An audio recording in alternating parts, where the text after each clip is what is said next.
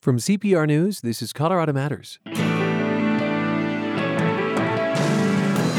She's on a mission to make oil and gas development safer in Colorado. Erin Martinez lost her husband and brother in a 2017 explosion. It is definitely difficult to see your exploded home on the news every time this comes up, but, this is for the greater good. How she hopes to shape policy at a critical time.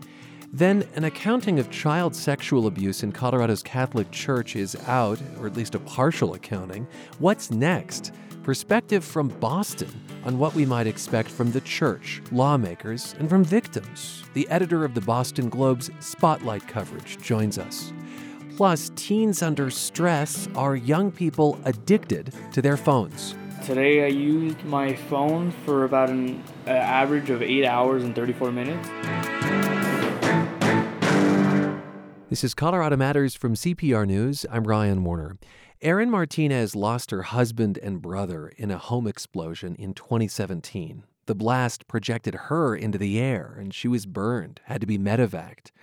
Her pain and loss became very public, even politicized, when it was clear the culprit was an improperly managed oil and gas well and underground lines near the home in Firestone, Colorado. Well, the federal government Tuesday released its report on the gas explosion. We reached Martinez for reaction and to see how she's doing 2.5 years later. Erin, thank you for being with us. Yeah, of course. It's my privilege. Thank you. This report finds that the explosion happened because of natural gas from improperly abandoned lines then owned by Anadarko, lines likely severed during home construction in 2015. Any surprises, though, for you in this report? Definitely no surprises in the report. Everything that's in the report is what we already knew 2.5 years ago. Is that disappointing? I'm not so much disappointed on that end. I mean, the facts are the facts. I knew what had happened and the mistakes that were made.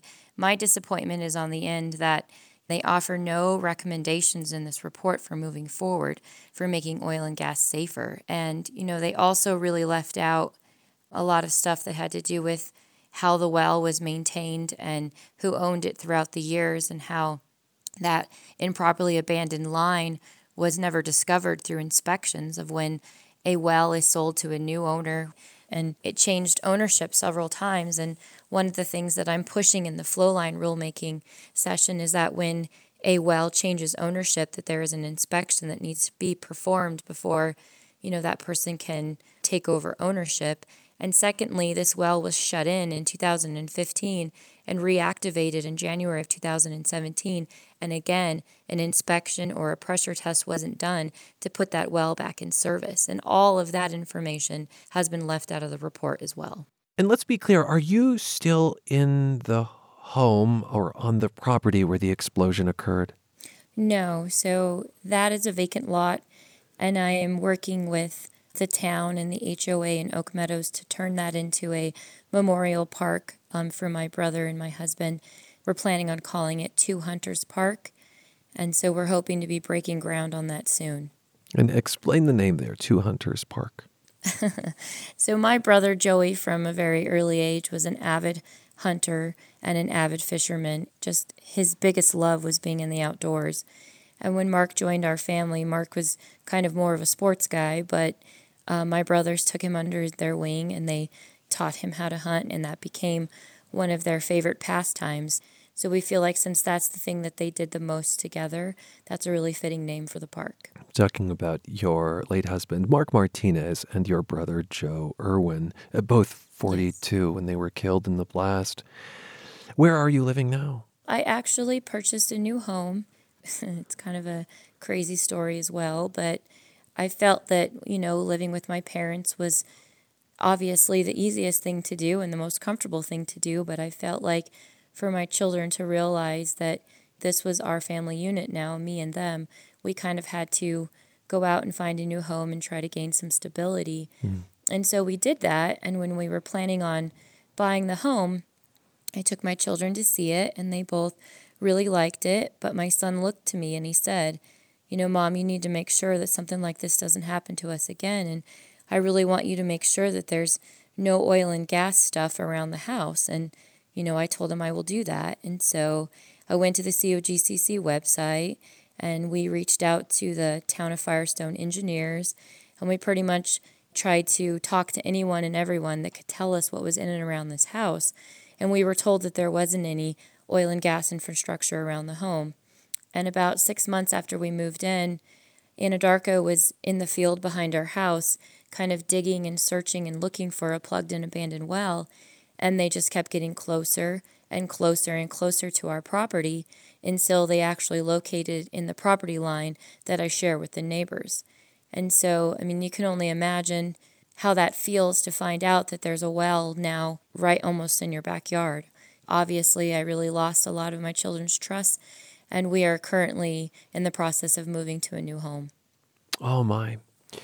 The state has taken a lot of action since April 2017 to prevent a similar explosion, immediately calling for the inspection of hundreds of wells near homes, changed how the underground lines linked to the explosion are created, tested, abandoned.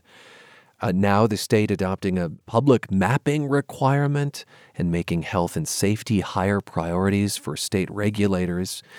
It's quite clear that you don't think this NTSB report makes much of a difference. Is your hope now in the new rules that the state is crafting? Yes, definitely. I mean, I think immediately after the explosion occurred, they just basically scratched the surface on trying to make things safer for all of us around oil and gas. All they really did was, they ordered all of the operators to go out and check their lines and make sure they weren't leaking, and they found hundreds of them that were actually leaking, and nothing really was done much after that. 181 was passed in March. This is the bill behind the new regulations. Yeah, that really opened the door.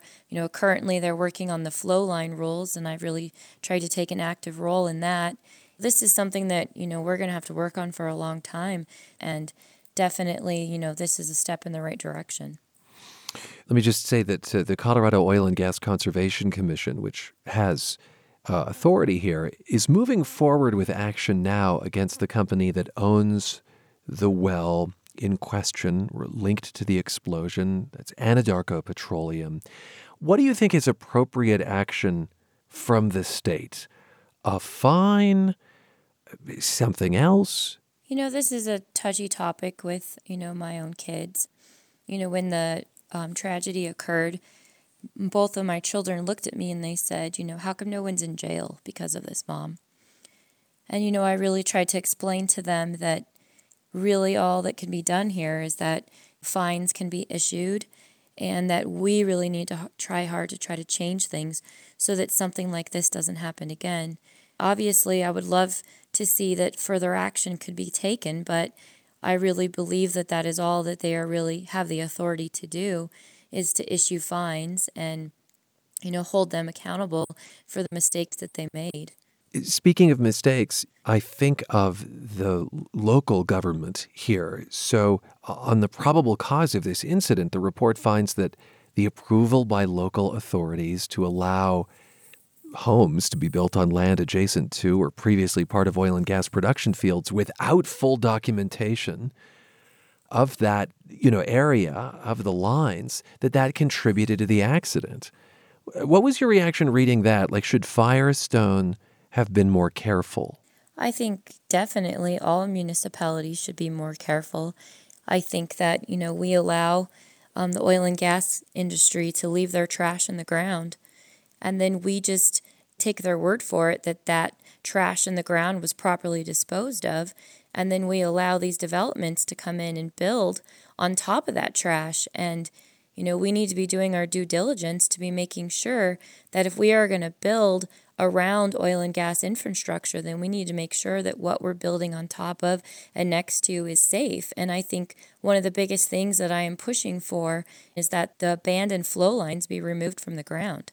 If those are removed from the ground, then it's pretty difficult for a line to be improperly abandoned and to blow up another home. I think that the explosion in Firestone has become a lightning rod in the debate over fracking near homes, and it does not seem to be a debate that's letting up. Where do you think we are headed as a state when it comes to oil and gas development, the question of how close is too close?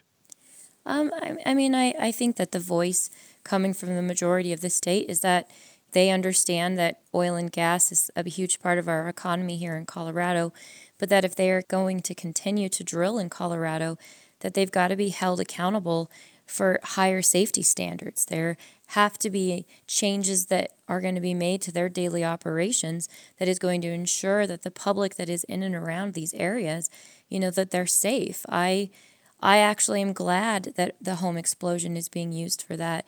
I think it honors my husband, Mark, and my brother, Joey, that, we're really trying to, as a collective state, we're really trying to make sure that something like this doesn't happen again. And I think it's really opened up people's eyes that, hey, maybe all of this stuff that is going on around me, I used to think that the industry was making it safe, and now it's making them ask questions and demanding that things become safer.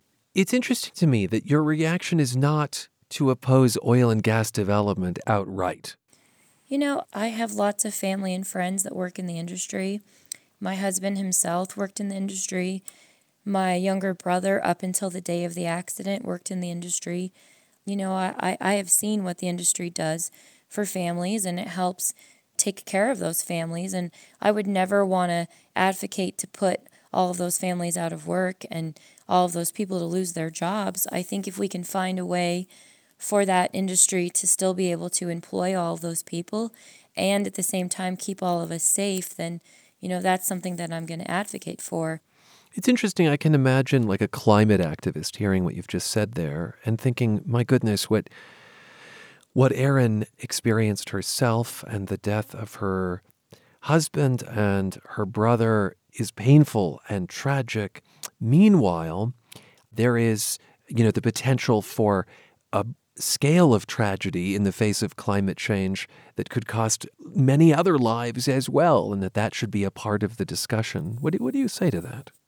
I think that it is a part of the discussion. I think they're looking at the air quality and, the environmental impacts that go into oil and gas. And, there are rulemaking sessions to look at all of that as well. I don't think that it's something that's being left out. Mm-hmm. I am specifically speaking on the things that impacted me directly, which has to do with the flow lines and the shut-in wells. And those are the areas that I feel confident, voicing my opinion on. And yet it must be really hard to have something so personal and so difficult be so public. Like, I just wonder how you're doing. I'm curious physically because I know that you were projected into the air in this explosion, that you suffered serious burns, but I'm also interested in how you're doing mentally. I really just try to look at it from two sets of eyes. I look at it from what would Mark and Joey want, and I look at it from what kind of a role model or what kind of message am I sending to my children. And I think that, it'd be hugely important to Mark and Joey that I took the necessary steps to make sure that this didn't happen to anyone again. And I think for my children that their father and their uncle didn't die in vain. Yes, it is very public, and yes, it is definitely difficult to see your exploded home on the news every time this comes up or your name in the newspaper. But I think we're trying to look at it for, this is for the greater good. Gosh, it never occurred to me that you would turn on the TV or open a newspaper and just see constant images of the house. Do you have memories of the explosion, and how do you deal with them? I do. I can sit here and completely tell you blow by blow what happened. I remember it all. My son remembers it all. It's embedded into the minds of everyone that stood outside and, watched the home go up in flames, knowing there were still two people inside. Lots of people in the town saw the Flight for Light helicopter when it airlifted me to the hospital. I think a lot of that is embedded into everybody's heads. And, it's definitely something that we wake up with in the morning and we go to sleep with at night. Erin, I want to thank you for your time. Yeah, definitely. Erin Martinez survived the 2017 home explosion that killed her husband and brother. In a new report, federal investigators confirm the cause was an improperly managed oil and gas well and associated flow lines.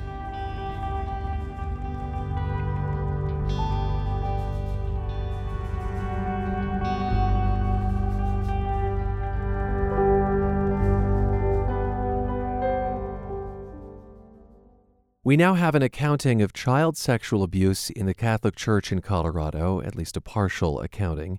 So now what? Well, perhaps we can learn from a community that has already been down this path, and naturally, Boston comes to mind, where in 2002, the Boston Globe's Spotlight investigation revealed widespread abuse and an ensuing cover-up. Walter Robinson led that coverage, which drew national attention to this issue and won the paper a Pulitzer. And Walter, welcome to the program. Thank you for having me, Ryan. So this independent inquiry released last week in Colorado revealed that at least 166 children here in the 3 dioceses were abused over 70 years. Why don't you remind us what the scale was of what you uncovered in Boston? Well, in Boston, where the Catholic population in the Archdiocese is about 2 million people, in the end, we learned that about 250 priests had abused thousands of children over the same period of time. And we started with one priest and quickly discovered that there were a dozen or so. And by the time we began to publish, we already knew that there were over 100 priests. And as was the case here in Colorado, the bishops, the archbishops, and the cardinals had managed to cover it up for decades. And they had never, in the thousands and thousands of pages of documents we got, we never saw the words, "Let's call 911." After the Globe published its first reports, were people quick to realize that this might be a pattern in the church nationally, globally, or did they think, oh, this is a Boston problem? Well, it's interesting, Ryan. In 2002 and 2003, my colleagues and I spoke a lot around the country about this issue. And very often the reaction that we got from people is, well, there must be something in the water in Boston that made priests do this. And we'd say, no, you don't understand. It happened, it's the same everywhere. And it's just that your bishop and your cardinal is still covering it up. And in fact, as far as I'm concerned, in Colorado, the cover-up continued until last year when the church finally agreed to let an independent entity investigate the scale of the abuse. You do not mince words there. Why do you say the cover-up was that recent in Colorado? Well, I think for most Catholics, in order for them to heal from the wounds inflicted here, there needs to be a full accounting by the church. And very often in many dioceses around the country, that has not yet happened. And in some dioceses, I'll give you one example, a pretty glaring one. In Buffalo, New York, last year, the bishop finally admitted that 41 priests had molested children over the same period of time. And his own administrative assistant became a whistleblower, and she revealed that the real number was 117 priests. So that was a more fuller accounting than what the church was willing to give up. Oh. Colorado's report bears some striking similarities to the situation in Boston and other states that have investigated. I think chiefly is that many of the abusers were already known to the church before they victimized additional children. What else stands out to you from reading the special report in Colorado? Because I know you've seen it. Well, I've seen it, I've read it, and it's eerily similar. And you pointed out the most, what I think people find most repugnant about the church's behavior is that in Colorado, 2/3 of all the victims were victimized after the dioceses knew that the priest was a molester, and which is to say that the church decided that the reputation of the church and of the priests was more important than the welfare of the children. And time and again, the church here and in Boston and everywhere else, they moved priests around. They persuaded parents when parents found out not to say anything. They gave priests second chances. They treated these crimes as sins to be forgiven and not something that needed lifelong treatment. They were all reading from the same playbook. Earlier this year, the columnist George Will described the extent of this abuse as the gravest crime in American history. And it's clearly, when you look around the world at what was done in all of the countries we know about, the pattern was always the same. And it included the actions of people like Pope John Paul II when he was the Archbishop in Krakow, Pope Benedict when he was the Archbishop in Munich, and even Pope Francis, whom everybody in the church looks to as the man they hope can solve this problem. When he was the Archbishop in Buenos Aires in 2002, he issued a statement saying, "No priest in this archdiocese has ever abused a child." So you think this is not just a local problem, but that it reaches the highest echelons of the church. I want to say that some states like Pennsylvania have done their investigations locally with the power of a grand jury, subpoenas of church documents.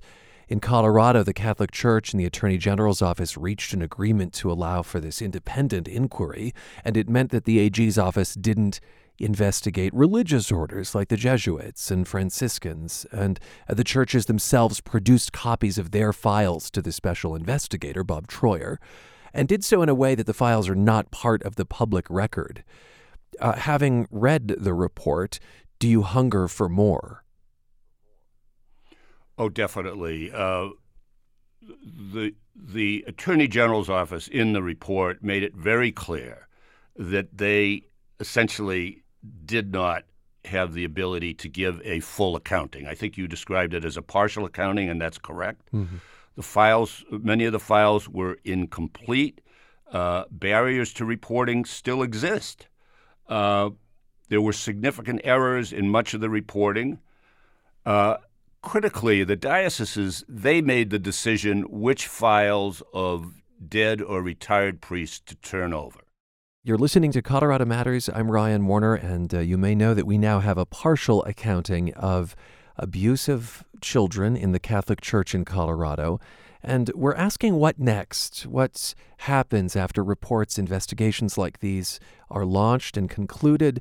For perspective, we thought of Boston. Our guest is Walter Robinson, who led the 2002 Boston Globe Spotlight investigation into sexual abuse of minors there. And Walter, the Colorado Attorney General's office launched its inquiry 16 years after the Boston Globe's first report, 15 years after the Massachusetts Attorney General investigated the Catholic Church there. Why do you think it's taken so long for other states to follow suit? That's a very good question. The answer, it's not too complicated. In most jurisdictions, in most states, the authorities were reluctant and sometimes frightened to essentially take the church on by impaneling a grand jury and demanding the records. I mean, even in Boston in 2002, the Attorney General invited the cardinal and the bishops to testify before the grand jury, and they refused, and he had to subpoena them to get them in.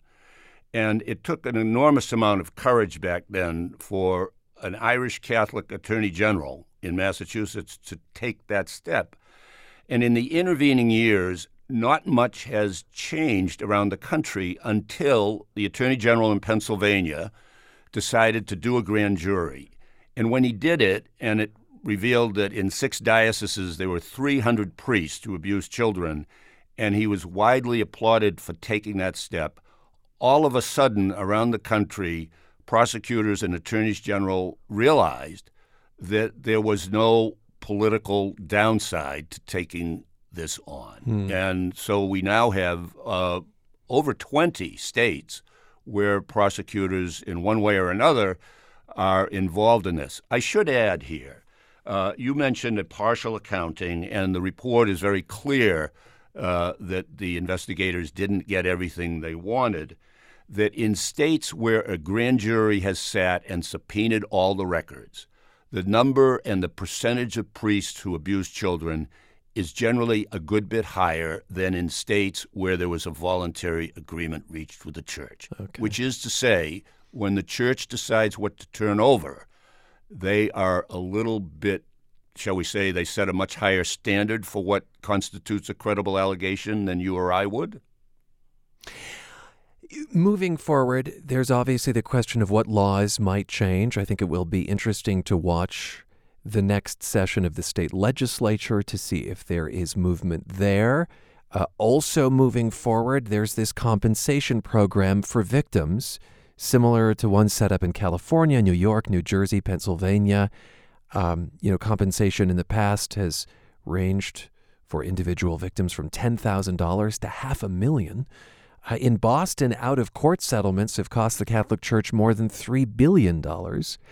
Just briefly, how has the church coped with these kinds of payouts? Well, in many cases, and Boston came close to this, there have been bankruptcy filings by the dioceses or the archdioceses. I think about 15 dioceses around the country have gone into bankruptcy because of the enormous costs of these settlements. In most states where there have been movements to change the law to allow victims to seek civil redress all these years later, the church has fought this legislation, in some cases successfully. So one issue here in Colorado, and I'm not familiar with the statute, but if the legislature were to open up a window for all victims to come forward, the number of victims and surely the number of priests accused would probably go up dramatically.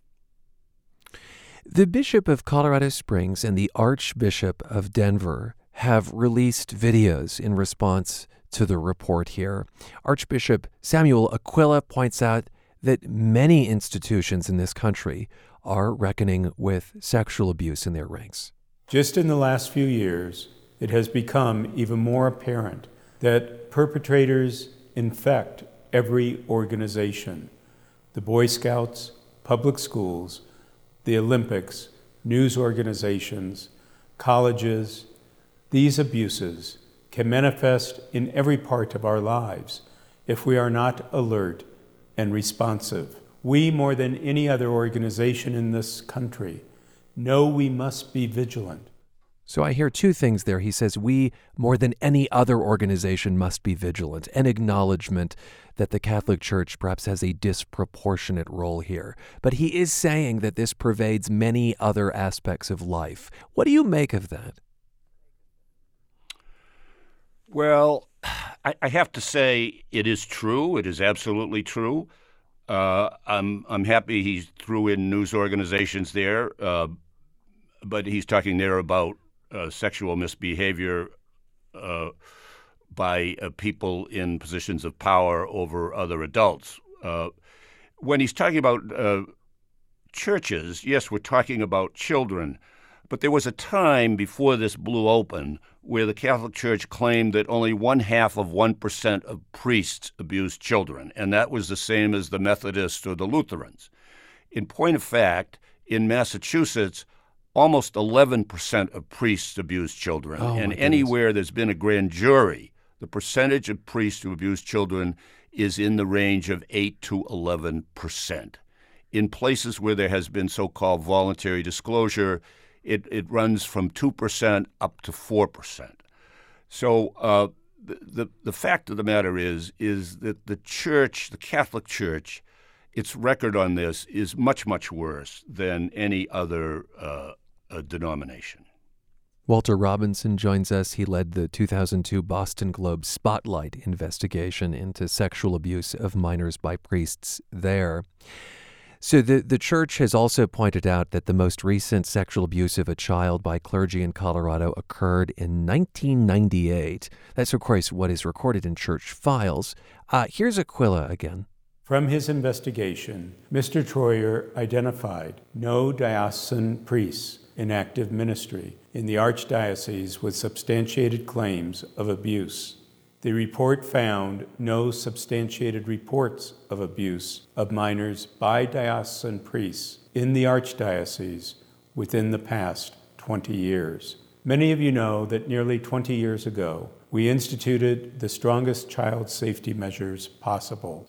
I have seen in our 350 current priests, 144 deacons, our safe environment staff, and the more than 100,000 formally trained lay Catholics, a commitment to create a culture of safety and reporting.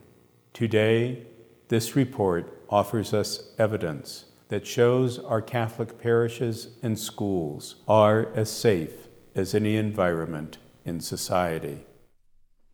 After inquiries like this, after your reporting in Massachusetts and the ensuing investigation by the Attorney General, is it possible to tie this up neatly with a bow and say this is behind us? It's not possible at all. Even in the U.S. Catholic Church, where there has been much greater disclosure and certainly much more comprehensive reforms, there are many dioceses where there hasn't yet been an accounting or even a full accounting.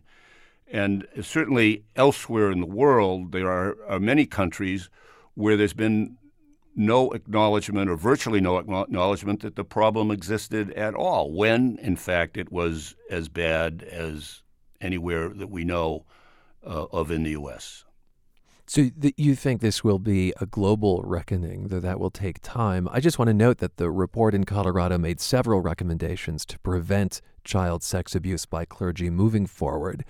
Those include engaging an independent investigator to handle allegations, dedicating a victim assistance coordinator to the sole mission of victim care, and the Church is committed to implementing all of those recommendations. Walter Robinson, if I could get just a bit personal here, I think you're Catholic, or you consider yourself a lapsed Catholic. I'm a long-lapsed Catholic. The Church, though, was a big part of your life growing up, and I am curious how these years of reporting on abuse in the Church changes the way you see the community that you grew up in. Well, of course, like many Catholics of my age, I'm eligible for Medicare. We grew up not in the community, but we grew up within our parish. And our values were very much formed by the Church. And the priests we looked up to as men who forgave our sins, not as men who committed these kinds of sins. We grew up in a church that we thought existed primarily for the protection of children. And we found out, regrettably, that almost none of that was true. And that the people at the highest levels in the Church cared not a whit about the children. And that's been a serious reckoning for all Catholics. What I find from many Catholics that I know is that their faith remains in God and in their local church and in their pastor, and they understand the failures and the fallibility of the institution. I think we all do that now. And as journalists, I have to say, we learned that from this that our most iconic institutions need the same level of scrutiny as we give to other institutions.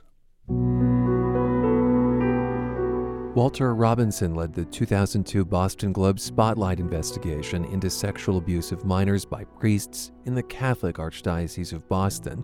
He co-wrote Betrayal: Crisis in the Catholic Church. Now he's editor-at-large for the Boston Globe, visiting professor at Arizona State University's Walter Cronkite School of Journalism and Mass Communication.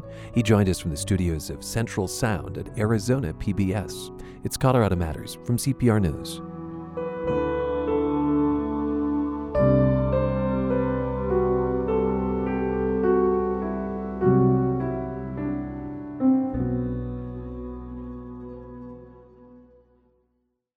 33 states have signed on to this grand experiment in public health called medical marijuana. Something pharmacies can't carry and doctors can't talk to their patients about. So it ends up looking a lot like any other retail business. But here's the rub. There's not a lot of money to be made on medical marijuana anymore. So where does that leave patients who are on the medical marijuana registry? Find out on the season finale of On Something, wherever you get your podcasts. It's Colorado Matters from CPR News. I'm Ryan Warner. Teens spend hours on their phones, which may exacerbate anxiety and depression. As part of our series, Teens Under Stress, CPR education reporter Jenny Brundin talks to two teens about what exactly they're up to when they get lost in their phones. All right, this is kind of awkward, but I'll give it my best shot. Jose pulls out his phone and clicks on screen time. We've asked him and his friend Sean to check out how they use their phones on an average day and record their thoughts. We're just using first names for the boys to respect their privacy. Today I used my phone for about an average of 8 hours and 34 minutes. Teens spend an average of 9 hours a day online. And 60% of teens themselves say spending too much time online is a major problem. The phone is a big part of Jose's life. At school, he checks it frequently. A lot of kids do. I use Snapchat, Instagram, and Facebook and Twitter. Literally, I check around what I have here. I exit, go on here, check what I have on here. Same with Snapchat. And I do that over and over. Jose is lean and striking in stylish black pants and a black t-shirt. On Instagram, he checks for fashion updates. He scrolls through people skateboarding, brand drops, rappers, a new Nike Day of the Dead shoe. Oh, for a size 10, it's $3,000. That's insane. It's a pretty weird looking shoe too. He often checks the news. Sometimes it's depressing. He couldn't believe how little money countries raised for the burning Amazon rainforest. But yeah, I guess I used Facebook a lot just because I wasn't feeling today. And by that I mean like I didn't feel good today, I guess. So I just pretty much hopped on social media to kind of block everything else out. Jose says he's anxious a lot. He doesn't think the phone itself gives him anxiety, but when he doesn't have it, he's anxious, which he says isn't helping him deal with his anxiety. His friend Sean is more wary of the little device. My name's Sean. I'm 17 years old. I'm chilling on my back porch, watching some YouTube. He's one of Jose's friends at Brady High in Jefferson County. Sean is tall and relaxed with curly reddish hair, a backwards baseball cap, and a Metallica shirt. In the past 7 days, says I've used my phone for 2 hours and 20 minutes a day. Sean uses his phone a lot less than Jose, just to Facebook message his girlfriend or go on YouTube after school. Playthroughs especially. That's watching live commentary of someone playing a video game. Right now I've been watching a lot of Jacksepticeye. I know, pretty nerdy, right? Welcome back, Irish Noises, to Minecraft. Okay, we left off the last episode on a real serious... Well, I notice when I'm more stressed or when I'm bored is when I tend to watch YouTube quite a bit when I don't have much to do. There it is. Okay, this is as far as I've gotten. What he does most on his phone, though, is listen to music. This one's also called Anesthesia, Pulling Teeth. For both boys, the phone can distract. But Jose has kind of seen the distraction as a helpful, good thing. Like, as he explains on his audio diary, when he wants to get away from his mood for a minute. I came into school today and I was feeling all right. I was like, I'll catch up on whatever I missed out. But then my mood just changed really quick and I just didn't feel like doing anything anymore. He says the phone's a good way to keep himself happy. Looking at memes helps, or listening to music. One of his favorite musicians is Clams Casino. I need music most of the time just because I get really anxious, and so I rely on my phone too much. I didn't have a phone for like 3 months, and it was really frustrating, and I was pretty much anxious the whole time just because I didn't have music to calm me down. As soon as I lost my phone, it felt like I lost connection to the world. I didn't know anything anymore. He says it was a weird feeling. It's just super addicting. Here's Sean. Using the phone as an escape worries him. It's almost like having like a cigarette nicotine addiction. It's like really strange. Studies show technology can stimulate the over-release of dopamine, which the brain then wants more of. Yeah, it's great in one way, but in other ways, people just become so attached to it. Like, I'll be walking to school and everybody's just looking down on their phones.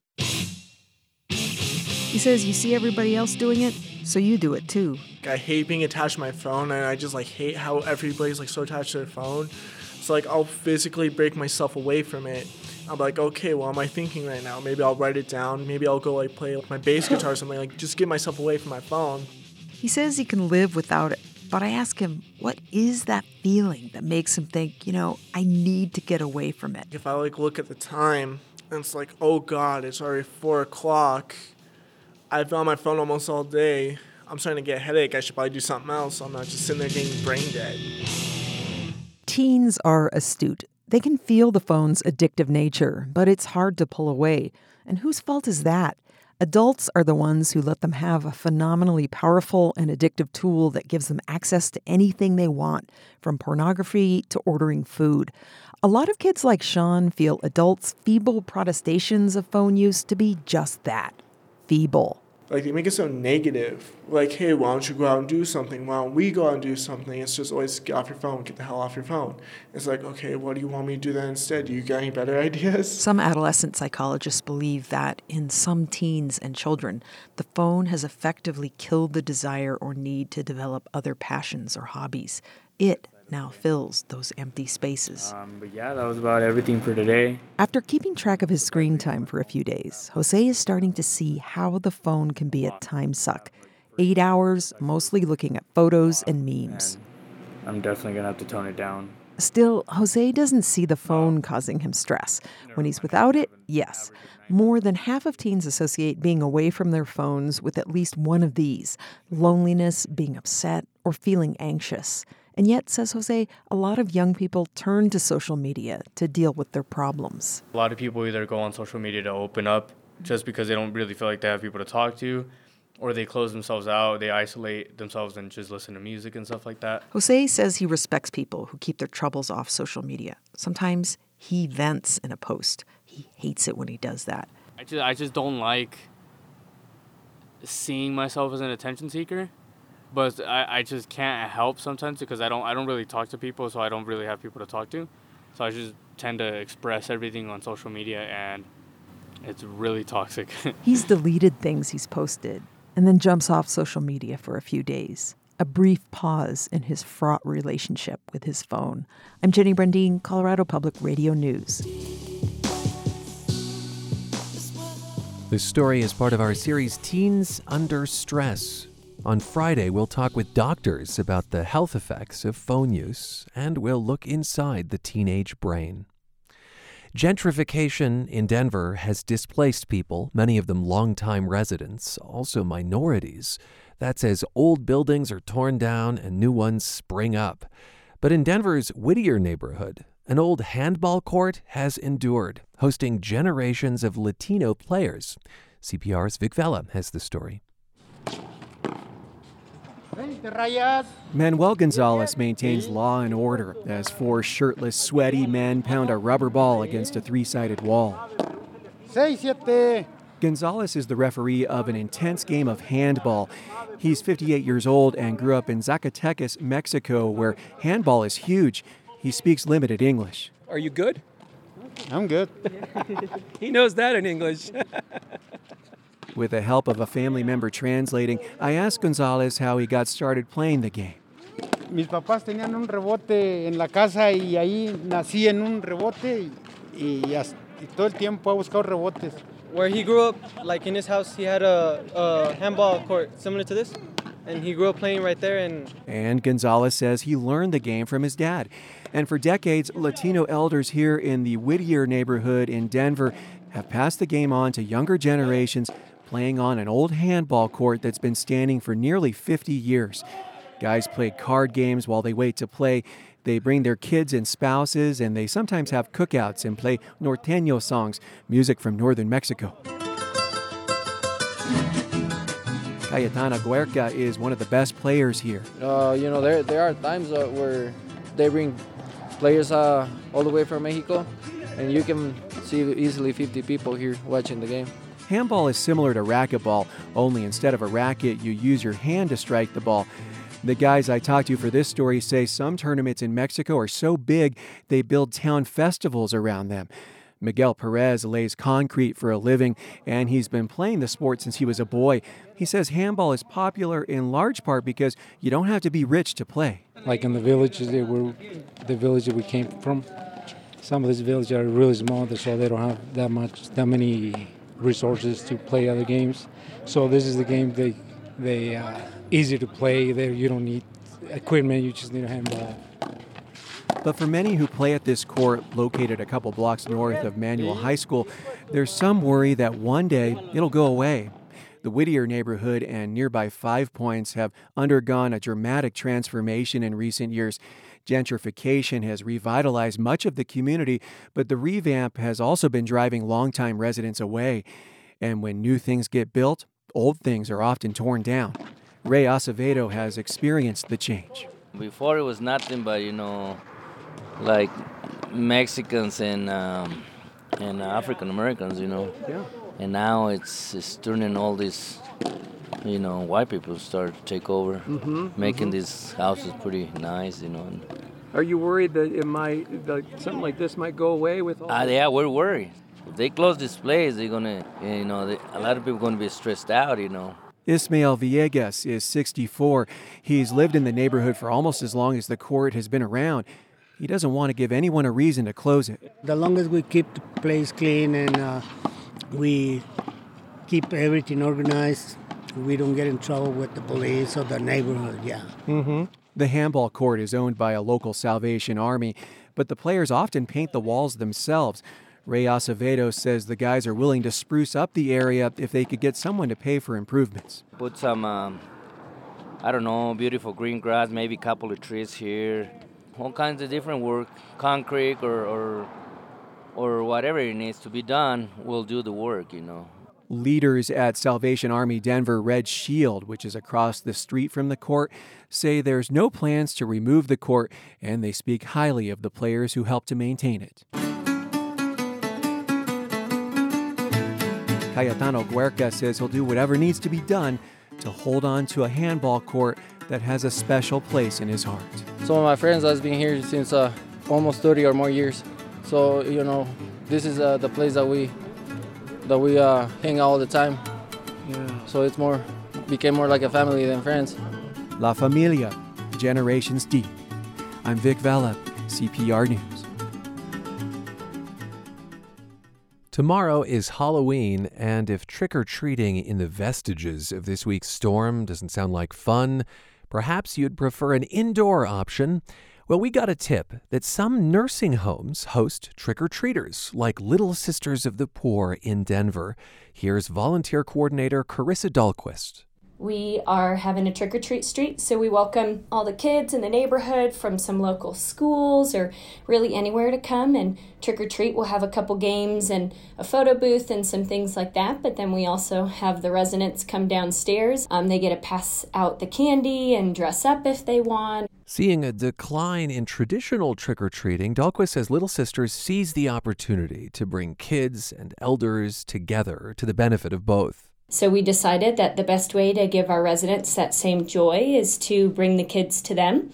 And it also gives the opportunity for kiddos to be able to interact with elderly, of which a lot of youth and the younger generations don't get a lot of interactions with the elderly. In past years, their trick-or-treat street has been a hit with residents. Of the nursing home residents that we have in the home last year, every single one of them participated in the trick-or-treat, which is basically the only time of year I think we get that kind of outcome. Temperatures are expected to be right around freezing Halloween night in Denver, so if you hope to come in from the cold, probably best to call a nursing home before you show up.